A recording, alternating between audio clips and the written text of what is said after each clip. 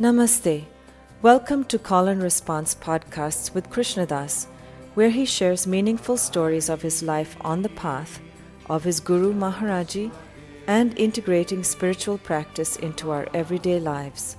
Call and Response podcast is an offering of the Kirtanwala Foundation. The foundation is dedicated to spreading the teachings of Neem Karoli Baba, a great spiritual teacher of India. If you are interested in supporting this podcast and the work of the foundation, please visit kirtanwalafoundation.org, KIRTANWALLAH foundation.org. So practice. You got to do practice. I'm sorry. You just have to. With our eyes open and our hearts open. But through a practice, you get used to coming back from being gone. It's more like an ability to let go. Namaste. Welcome back. Hope everybody's okay. Feeling good physically and hopefully able to deal with all the emotions flying around, inside and out. Believe it or not, it's said that human birth is the best place to be to do work on ourselves, to actually achieve peace, find liberation from suffering.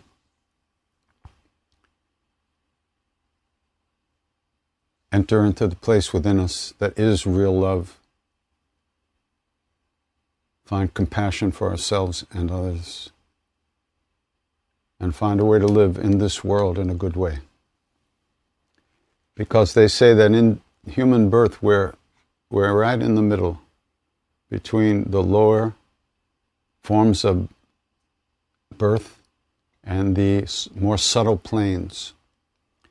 And they say in either one of these places it's impossible to do practice. Because in these two places we are too consumed with experiencing the fruits of our karmas.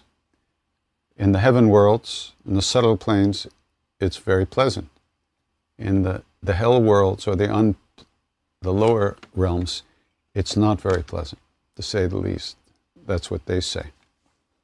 But here in this world, at this time, we have the opportunity to get a vote how we respond to the world around us and how we respond even to our own stuff within us.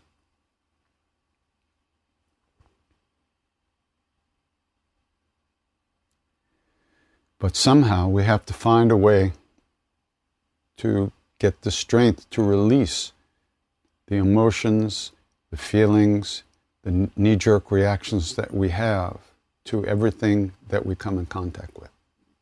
Because for the most part, all day long, every day of our lives, we are responding blindly with no mitigating factor of consciousness or awareness to the things that show up in our awareness, in our consciousness.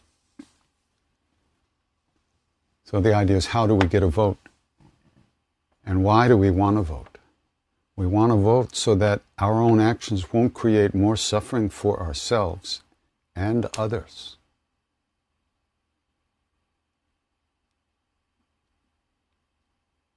So, in this situation that we're in now in the world, which seems very intense, it's a very good mirror for us to look within and see our reactions, see the causes of our suffering. And then we can expand that awareness to the outside world, to social action, to living in the world, and to dealing with the issues in our culture and our politics, and in the way we treat other beings.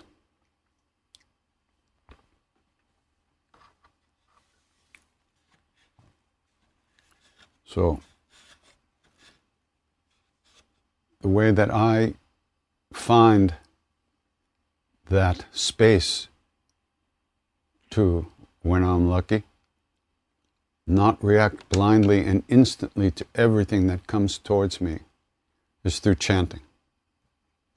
Because in chanting, we start repeating one of these mantras, one of these names of God, and then the deal we make with ourselves is that when we notice that we're lost and not paying attention, we come back.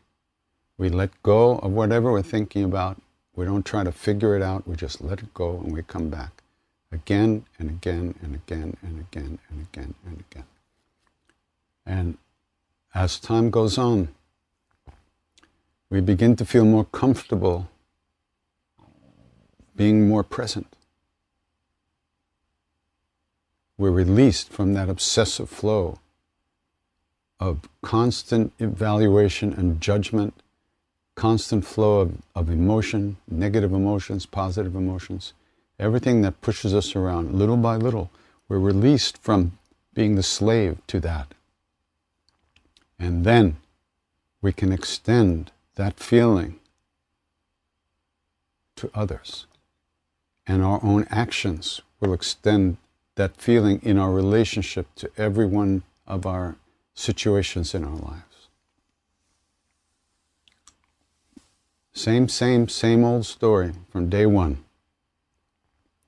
The outside world looks different, but it's the same stuff, recycled again and again. And our work remains the same.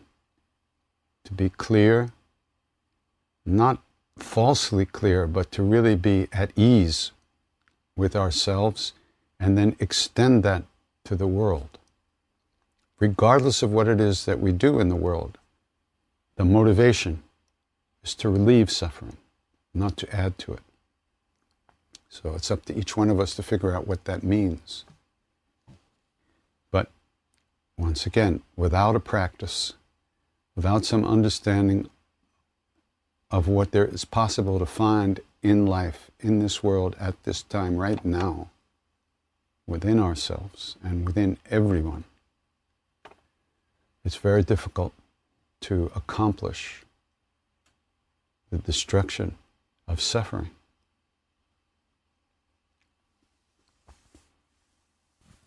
So the key is the key is to have some understanding of the path and to do some practice and to expose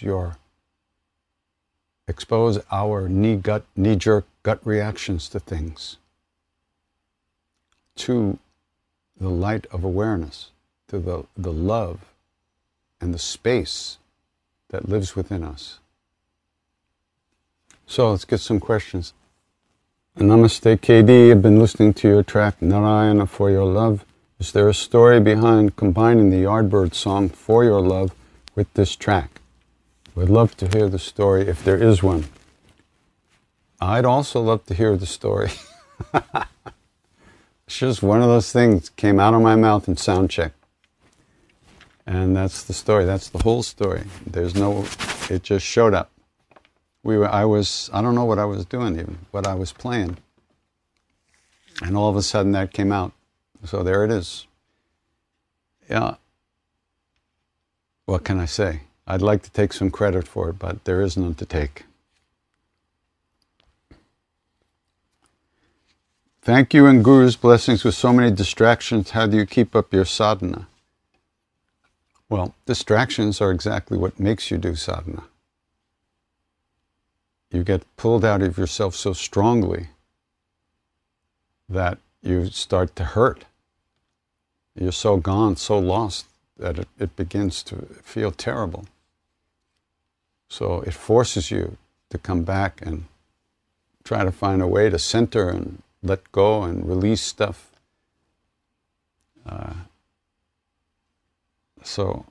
And besides, I don't think I do that much sadhana anyway, but I do what I can.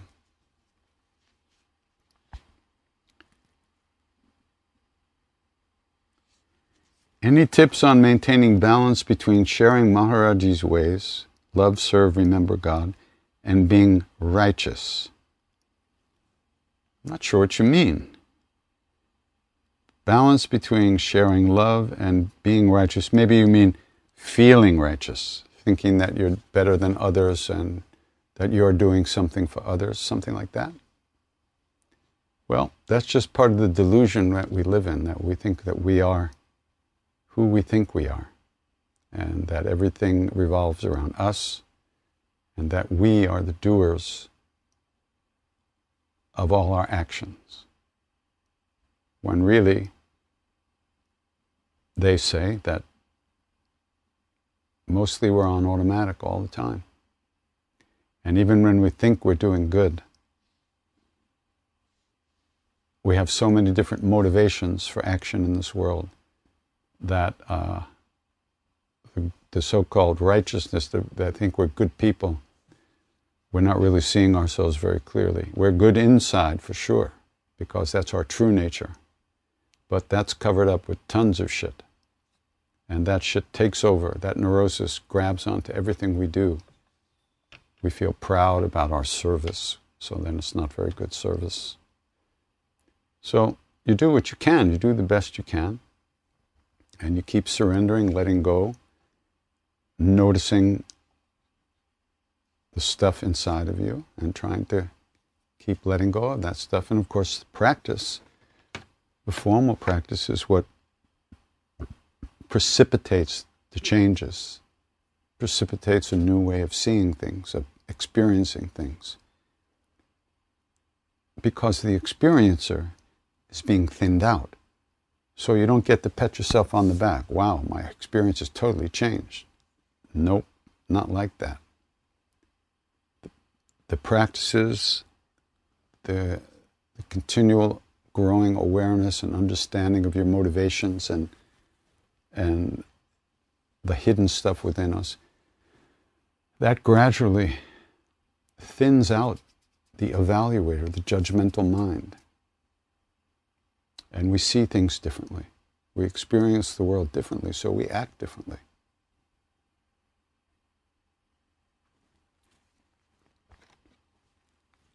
Do you know the story Ram Dass told of seeing Maharaji screaming at some guy in the courtyard? Ram Dass was upset, felt betrayed, and then Maharaji sent a message to him later. First he said, "Tell Ram Dass I'll explain everything to him," which he never did. And then later he said, "Never put anyone out of your heart, no matter what you do." Well, that's an interesting story. Yes, I was there at the time. So, the puris and potatoes, which were given out to people as prasad in these bags when people came to the temple, were cooked in the back of the temple in the kitchen. And this devotee, a very new kind of devotee, was put in charge of organizing the cooking of the prasad. And so some time went past, and Maharaji started asking Dada to check the puris for no apparent reason. So Dada would go into the room where the prasad was kept, and he would look at the puris. Fine. Okay. But every day, Maharaji started sending Dada back to check the puris. Dada, check the puris. Dada would look at the puris. After about a week, Dada comes back and says, "Baba, the puris are black. They're burnt." So what happened is, this guy, this village guy, this new devotee, was taking the ghee that had been donated to the temple. He was diluting it with mustard oil and using that dilution to cook the prasad, and he was selling the ghee out the back of the temple to the villagers, to the local people. And Maharaji knew, which is why he started asking Dada to check the puris, because at some point, when the ratio of oil to ghee gets to a certain place, the puris will be turned black instead of the gold and brown that they are from ghee. So then he called the guy to him and he screamed at him and sent him home. And all Ram Dass heard was the screaming without the backstory. And he got very upset because Maharaji had been telling Ram Dass to love everyone. But we have a misunderstanding about these things. we think loving everyone is somehow artificial, and it's something we have to do. And if we love everyone, we can never be angry. I think you can be angry at a person's faults, at a person's negative actions, or negative actions in general. Anger can arise, but you don't have to want to kill the person and throw them out of your heart. For Maharaji, for a great being like Maharaji, all of us separate beings are part of his reality. We're part of him. He's become the whole universe, and everything in it is a part of him. So how could he throw a part of him out of himself? But he can use anger to correct somebody and to also, by yelling at someone like that and throwing him out of the temple, that guy gets to experience the negative fruits of his actions right away and not sometime later down the line. Because that's to steal from the temple, to steal from your guru, that can't be very good. So by Maharaji responding with that force in some way, it allows that guy to immediately experience the fruit of his negative actions, and he doesn't have to experience them later. I never thought of that before, and maybe it's not even true, but it seems good. You know, there was things like that happen all the time.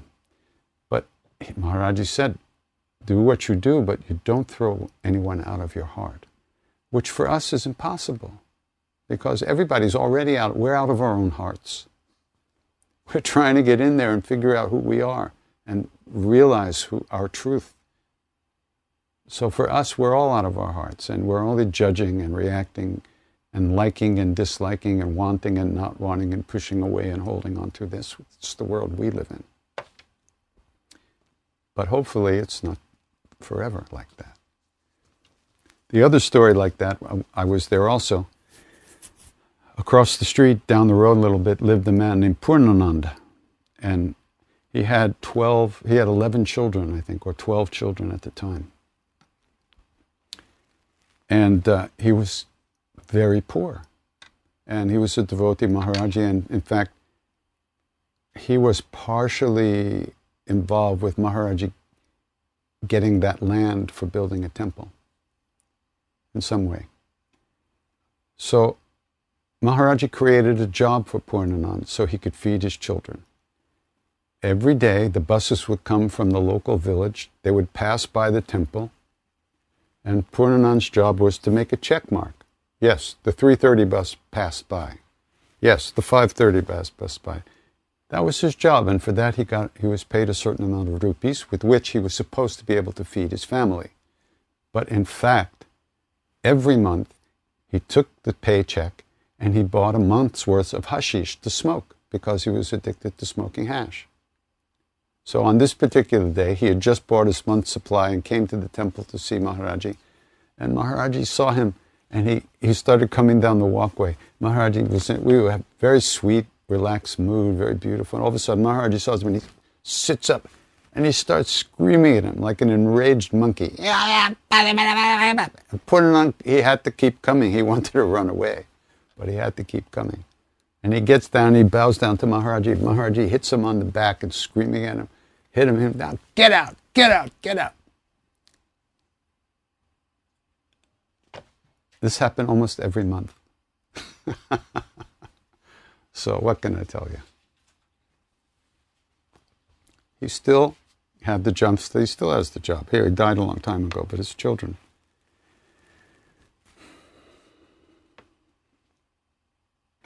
There's a lot of questions about, here's one. I lack determination to get up at Brahma Muhurta, which is 4 a.m. Hey, welcome to the club. What should I do to get the discipline in life to do sadhana? Do it when you can do it. Just because you don't get up at 4, it means you can be an asshole all day long. Just do it when you can. Okay, so I live in Denver, less than a block from the protest. I hear the pain and suffering every night outside my window. How can I serve best my Dharma? How can I serve best my Dharma compels me to participate. Here's another one. Maharaji said, cultivate mercy and awareness for the benefit of all sentient beings. And I think Ram Dass saying that as our veils begin to lift, our suffering leads to grace. These teachings are very important to me. Can you speak to these in light of our current unrest and intolerance? Well,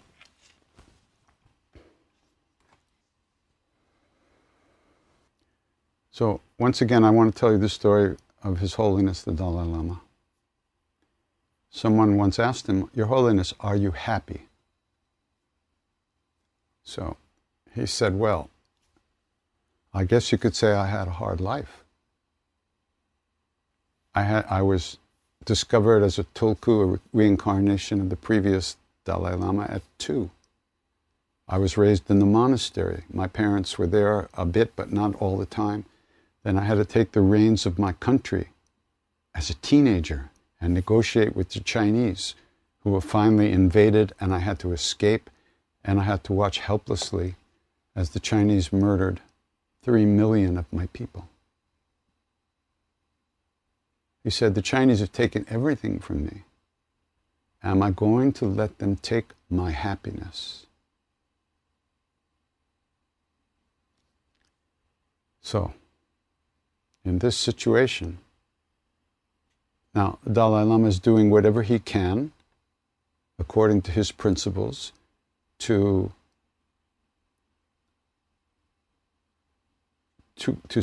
save Tibet from extinction because of what the Chinese are doing. However, no matter what's going on in the outside world, and it's always going on somewhere, are we going to let it destroy our hearts? And if we do let it destroy our hearts, how can we help anyone? How can we help alleviate suffering in the outside world or in ourselves if the fear and anxiety and suffering and anger, we've allowed that to destroy us and push us completely off balance so that we are also in total reaction mode? So we have to find a way to help implement the changes that have to come in our society, the changes that we hope will correct the imbalance of power and the devastating way that people of color are treated and hurt and abused and victimized. We definitely have to find a way to help make that happen. But we can't allow our actions to come with negative emotions if we can help it. It's very hard, very hard. But that doesn't mean you don't do what you do. You do whatever you can do to help and to find out what... It's funny, I just saw Conan the other night, and he was saying how he grew up in the 70s. I mean, on TV I saw him. We're social distancing. He was saying how he grew up in the 70s, and he was just in this bubble thinking that we fixed it. It's over. We fixed it. It's all good now. So now it's being revealed to us how much still needs to be fixed and how deeply ingrained this horrendously hurtful way of treating others is ingrained in our culture and in our society. But once again, whatever you do it as completely as you can, as totally as you can, give yourself to it. But if you let yourself be destroyed by the situation, what good will you be to anybody? It's difficult. If you recognize that you are on the spiritual path and that you are committed to trying to relieve suffering in this world, then whatever your actions you take, you do your best to make sure that you're not creating more suffering with your actions. This is for each individual to figure out what that means to them in terms of what actions they take in the world. But just becoming aware like we are now of how much work has to be done, it's intense. And it forces us to really deal with these deeper emotions that we have, our own fears, our own anxiety, our fears for ourselves and fears for our friends. So,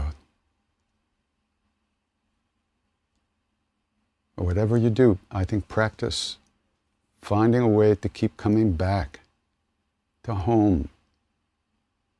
No matter where you go, no matter what you do, no matter what protests you involve yourself with, no matter what group you involve yourself with, to try to revamp this system and save our culture, our society, America, which is a very complex society.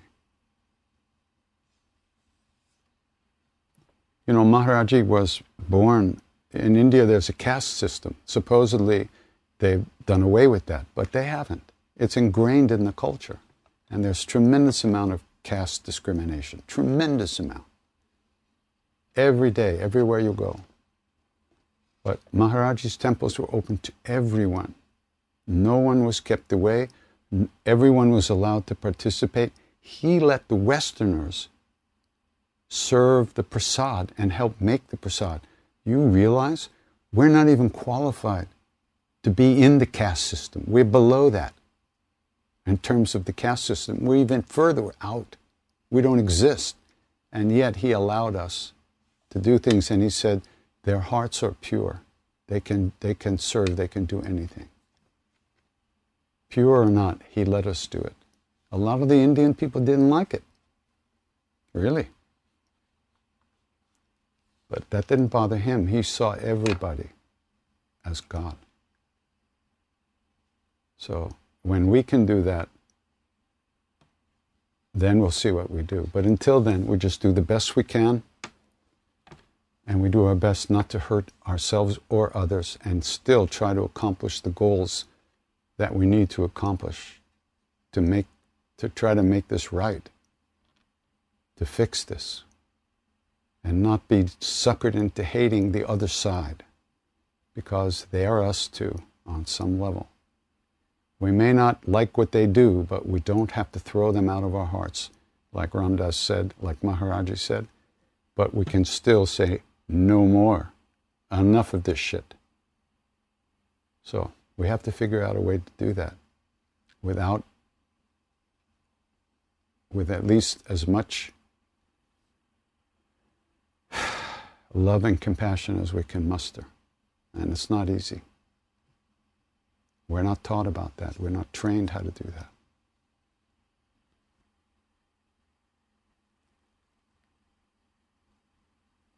Would I agree with Ice Cube's lyrics? Check yourself before you wreck yourself. Well, if he means what I think he does, definitely. How do you find the strength to choose when you're at a life-changing crossroad and terrified? My mom says I'm suffering from analysis paralysis. I never heard that one before. But I can't stop worrying or start moving forward. Well, in this case, you know who Yogi Berra was? He was a catcher for the New York Yankees. And he was apparently quite a guy. And he used to have these aphorisms that came out of his mouth that were so extraordinary. And one was, when you come to a fork in the road, take it.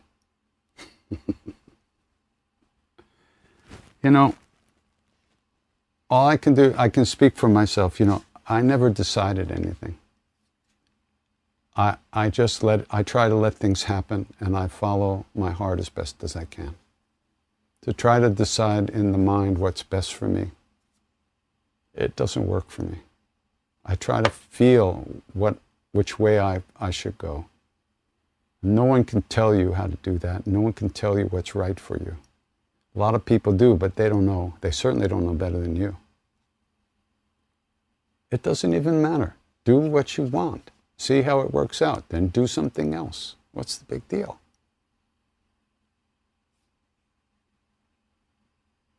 You learn from walking into walls. You go, oh, I guess this is not the way to go. There's no other way to learn. You have to engage in life. You have to get into it. You have to really do it, really be in it. You can't protect yourself and hide, and you have to go for it. So listen to your heart, figure out what it is you want to do. Let's feel what you want to do, and then just go for it. And if you can't stop worrying, then just keep worrying, but do it anyway. If you're some person who can't stop and analyzing things,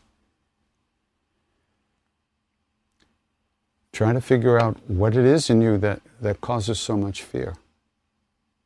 Why you have no self-confidence. This didn't come from nowhere. This is something inside of you, a program that's developed over the years. And your mother says, she said something about analysis paralysis. Well, that's her idea. But she's not you. You're you.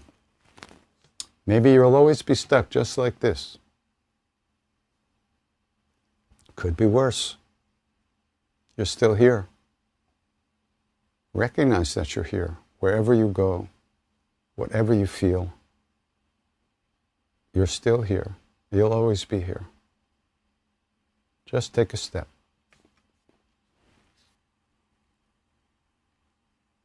Please tell us how mantra helps us to be present. It's a custom in many traditions to remember mantra all the time. Is it a tool to be present? I don't like the way that sounds, to be present. You are present. You are here. You're not somewhere else already. You're here. Mantra can help you recognize that you're here, but it's not something you say, oh, now I'm present. No, you're not. If you're saying that, if you're thinking that, you're thinking, and thinking is not being present. When you become aware of presence, it's a very different level of being. It's a different feeling. So stop thinking about the mantra. Stop thinking about what it's going to do for you. Stop thinking about if you're making it or not. Stop thinking about if it's working. Stop thinking about what it will feel if you finally get here. Yada, yada, yada, yada. Just more stuff. Let go, do your mantra, and shut up. Shut the mind up. And if you can't shut up, just let it go and do the mantra. Maharaji said, repeat the name. Whether you're feeling good, whether you're angry, whether you're feeling any devotion or not, it doesn't matter. Just do it. Because you're planting the seeds. By doing that, we are planting the seeds of liberation within ourselves. So just do the practice. Stop trying to analyze it. Stop to figure out if it's working or what it's going to feel like if and when it works. Just the doing of the practice is already grace coming to you, coming to us. Other than Hanuman Chalisa, did Maharaji have a favorite chant or prayer? He loved all the names, he loved all the prayers. He always had this chapter from the Ramcharitamanas, which is Tulsidas' version of the Ramayana. He always had Sundarakand read wherever he was on Tuesdays, which is Hanuman's day. Sundarakand is the chapter about when Hanuman jumps over the ocean and finds Sita. It's called the beautiful. Sundarakand means beautiful chapter. And he loved hearing that read. And it's actually sung because it's all poetry. It's all in rhyme. And that was one of his favorites. Hanuman Chalisa was one of his favorites. Sri Ram, Jai Ram was one of his favorites. He was always repeating the name of Ram. But all the names were his favorites. Everywhere he looked, he saw God. But not in a stupid way, in a real way. He saw everything. He saw who you were, who you're going to be, what you've done, what you're going to do, who you really are. And he loves us as we are in this moment. We're all inside of that space of Ram. We're all inside of that vast presence, which is Buddha nature, which is being. So any one of those mantras or names that represent that place, which they all do, very much the same. But like I said, there's different streams, different lineages, and one could say that he was in the Ram lineage, the lineage of Hanuman. But that doesn't mean that he judged any other. He accepted all ways, all religions, Christians, Muslims, Sikhs, everybody came to him because he was beyond all those differences and differentiation.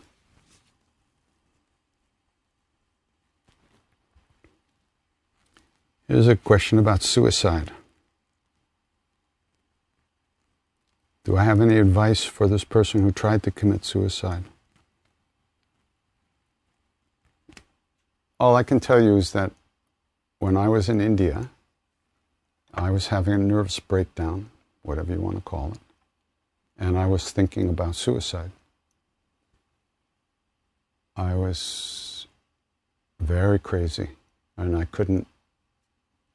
was like in free fall, and I couldn't find any ground, and I couldn't stop freaking. And Maharaji called me over to him. And he said, "What are you going to do? Jump in the river?" He didn't seem to take it very seriously. The river was like 6 inches deep, and I thought, if I got my head under a rock or something, maybe I could make it happen. He said, "What are you going to do? Jump in the river?" He said, "You can't die. Worldly people don't die. Only Jesus died the real death." I looked at him like, what? Why? Because he never thought of himself. In other words, in that being, there was no me. There was no delusion of separateness. The real death is the death of the ego, so to speak. And then he said, somebody dies and people cry and moan and they stop eating, but after a couple of days they're laughing and drinking and eating again. This world, he said, is the flow of attachment. Samsara, this world, is the flow of attachment. One attachment after the other. No attachment, no world. Meaning no attachment, no delusion about separateness and thinking that who are is real. So for people who are experiencing extraordinary pain and think that they can alleviate that pain by killing themselves, he was saying that that's not going to work. Now, I know that's a big pill to swallow for most of us, because basically we feel that we are this body-mind complex, and when we die, we're going to be done. That's it. It's over. So if that was true, then of course suicide would work. But apparently it isn't. They say there are no dead people. There are no dead beings. Bodies drop and change, but the soul, so to speak, takes another body. On and on and on until the karmas are exhausted. That's what's believed in the East. And that's what he said to me, basically. So, you can, for somebody who's thinking about suicide or has actually tried it, I remember Ram Dass used to say that this guy once called him up. He said, Ram Dass, I'm going to kill myself. I just called you to tell you that. And then Ram Dass said, well, let me talk to the guy who dialed the phone. Because there are two sides there. Somebody wanted help and he dialed the phone. Then he said, I'm going to kill myself. If you're really going to do it, you could probably do it. A lot of times they say that trying to commit suicide is a call for help, especially when somebody does it in a way that they're not successful. It's a hard thing because when it hurts, it really hurts. And you think maybe I could end it, but unfortunately, it doesn't seem to be that way. So I would encourage this person to do whatever they can do to get through the day. Medication, anything that they can do to try to find a way to live in this world, one way or the other. So it's hard stuff, really hard stuff. But all you can do for somebody is love them and really love them as they are. And if they're determined to kill themselves, I don't know what can be done. If somebody really wants to do something, they'll find a way. And very difficult, very painful. No easy answers.